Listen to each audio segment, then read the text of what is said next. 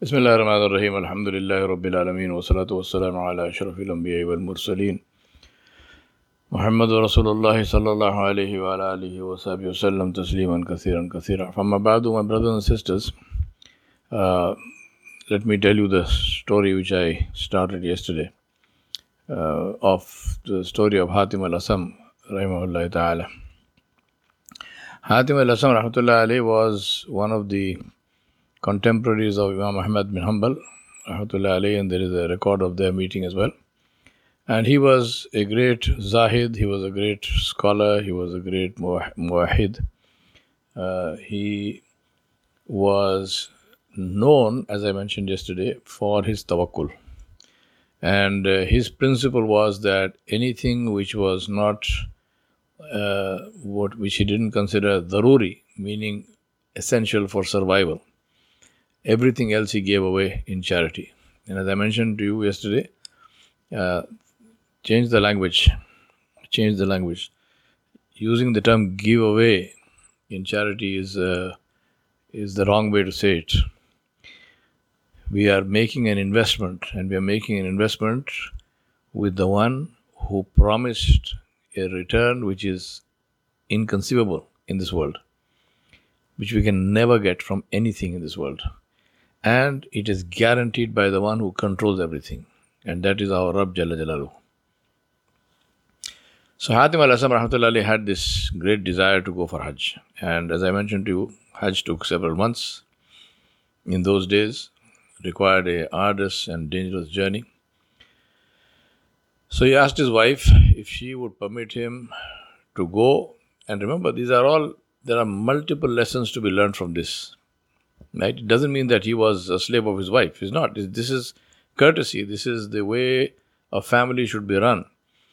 So therefore, he's asking his wife whether she will allow him and permit him to go for Hajj, even though he did not have enough money to leave behind for his family during the months that he would be away. And he said, well, can you have tawakkul on Allah? Inshallah, Allah will provide.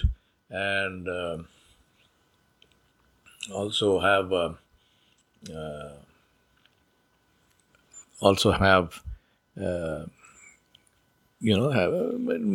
sort of try to make do with what he has. I mean, he wasn't leaving them penniless, but he would have left them some money, which probably would not have been sufficient. So this was like being careful, or more than careful. She said no. She said, sorry, unless you leave behind sufficient funds for us to live comfortably during the time that you are not here, you cannot go. I will not permit you to go. Now, Hatim al-Asam was very sad. So one day, and while all this is going on, the caravans for Hajj are leaving one by one. Until it came to the point when there was just one caravan left, the final last one, and after that, there would be no way of going. It wasn't something that anybody could do on their own, So you had to be in a caravan and so on and so forth. So he was sitting very sad, and he had tears in his eyes. When his little daughter, she passed by, she saw him. She said, "Yeah, Abi." She said, "My father, why are you looking like this? What's wrong? Right? You have tears in your eyes. What is this?" So he tried to pass her off, but she said, "No, tell me, what is wrong? Why are you so sad?" So Hatim al-Asam rahmatullahi said to her, "Look, this is the story. I want to go for Hajj. I have this great desire in my heart. And alhamdulillah, this is, the hearts of the people, the pious people, they are pure, and so therefore Allah subhanahu wa ta'ala sends them a message. So alhamdulillah, he said, I have this great desire, but this is the story. I can't go because we don't have enough money to leave behind, and your mother is not willing." So the little girl said, "Look, let me talk to my mother." So she went, and whatever she did, she convinced the mother. And the mother said to him, "Okay, you can go." So Hatim al-Asam left, rahmatullahi. Now, as the caravan was going forward, so he went, and he the money he had to pay to the caravan chief, he did that. Now, as the caravan took off, and was going through on the way. The caravan chief got bitten by a scorpion. Now it happens in the desert, in the sand there are scorpions. So the scorpion bit him. And he was in intense agony. He was in terrible pain. Somebody told Hatim al-Asam rahmatullahi alayhi. So Hatim al-Asam rahmatullahi alayhi went and he made dua for him. And Allah subhanahu wa ta'ala cured him. So almost instantaneously the man became fine. His pain disappeared. He was so happy, he was so grateful that he said to Hatim al-Asam rahmatullahi alayhi, he said, here is your money which you paid me. Keep the money. You are my guest for this entire trip to and back from Makkah. So alhamdulillah, Hatim al-Asam rahmatullahi alayhi, he made dua. He said, Ya Rab, you have taken care of me. Now please take care of my family. Now while all this is happening, the caravan is going, the weeks pass, and things now are getting tough in the house. So the mother says to the daughter, you are the cause of this. If you hadn't convinced me, I would not have agreed, and your father would still be here and he would be doing something and earning some money and so on and so forth. And now you have left us like this, and because of you, all of this is happening. The daughter has a big smile on her face and she's laughing. Now that obviously gets the mother even more irritated, and she says, look, we are in dire straits financially and you are laughing. What kind of thing is this? She doesn't say anything. The little girl doesn't say anything. She just looks very happy. Now while this is going on, there is a knocking on the door. So they go to see, they open the door, and it is the ADC of the governor of that place, governor of the province. It's the military commander, the governor, and this is his lieutenant, the ADC. So they open the door and the ADC says to them, the governor is passing by and we have run out of water. He is thirsty. We need some water to drink. Can you give us some water? So they said, of course. And they got water in a nice jug and they put it in a nice tray and covered it with a nice cloth and so on. We're going to the governor, so they presented it in a very nice way. And this governor drank this water. Now Allah subhanahu wa ta'ala put barakah in this water, and this water tasted so beautiful, so sweet to the governor that he was delighted. He had never drunk water like this. So he said, subhanallah, this water, this is fantastic, beautiful. I've never drunk water like this. Where did you get it from? So they said to him, Your Highness, it is from this house across there. He said, whose house is that? He said, this is the house of, the ADC said, this is the house of Hatim al-Asam. He said, the scholar? He said, yes. The governor said, I want to meet him, I want to thank him. They said, yes, Sayyidi, he is gone for Hajj. There is nobody, he's not there, it's just his family. So the governor said, then his family are my guests until he returns. Right? So the family is taken care of.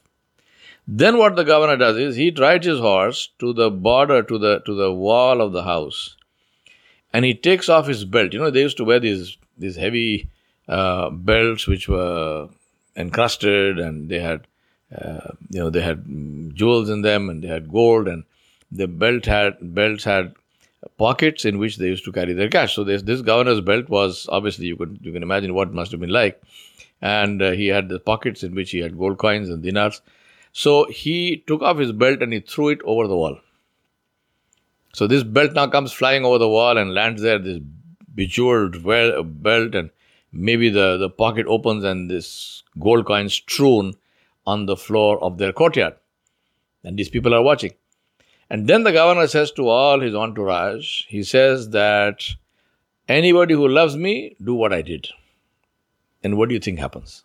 Whether they love him or not.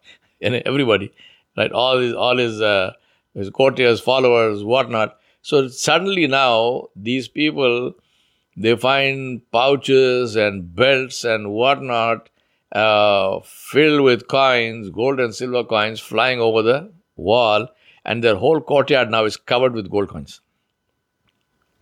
And remember, this is in addition to the fact that the governor said, they are my guests. So obviously the mother is very happy. Whoever else is there, very, very happy. People are delighted. This is like, they couldn't even have dreamt that this would happen. And the mother then looks around and says, this girl is not there. The little girl is not there. So she goes to find her, and she finds her sitting inside in a room, and she's crying. She's weeping. So the mother says, what kind of a strange creature are you? When we were starving, when we had difficulty, you were laughing. And now when Allah has sent all this gold and everything else, you are crying. Why? The girl said, my mother, imagine. She said, my mother, imagine. This is the result of a mere slave of Allah looking at us with karam, looking at us with some mercy.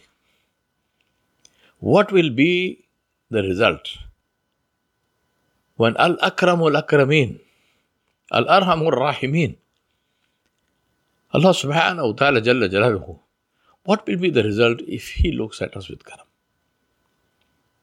So she imagine, this is the result of tawakkul. So I say to you, my brothers and sisters, tawakkul is to take risk. To take risk. And truly to understand that even to call it a risk is really, may Allah forgive me, it would be, I hope Allah does not count this as being disrespectful. But I'm just saying it to illustrate, is to take risk. How can you call trusting Allah Jalla Jalaluhu to be a risk? How can it be a risk? Yes, subhanAllah. May Allah bless you, and may Allah enable us to have true tawakkul, because that is where the contentment and the peace of mind and heart comes from. And may Allah subhanahu wa ta'ala decree that on the day of judgment when we meet Him, that He looks at us with karam, inshallah. وصلى الله على نبي الكريم وعلى آله وصحبه أجمعين برحمتك يا أرحم الراحمين.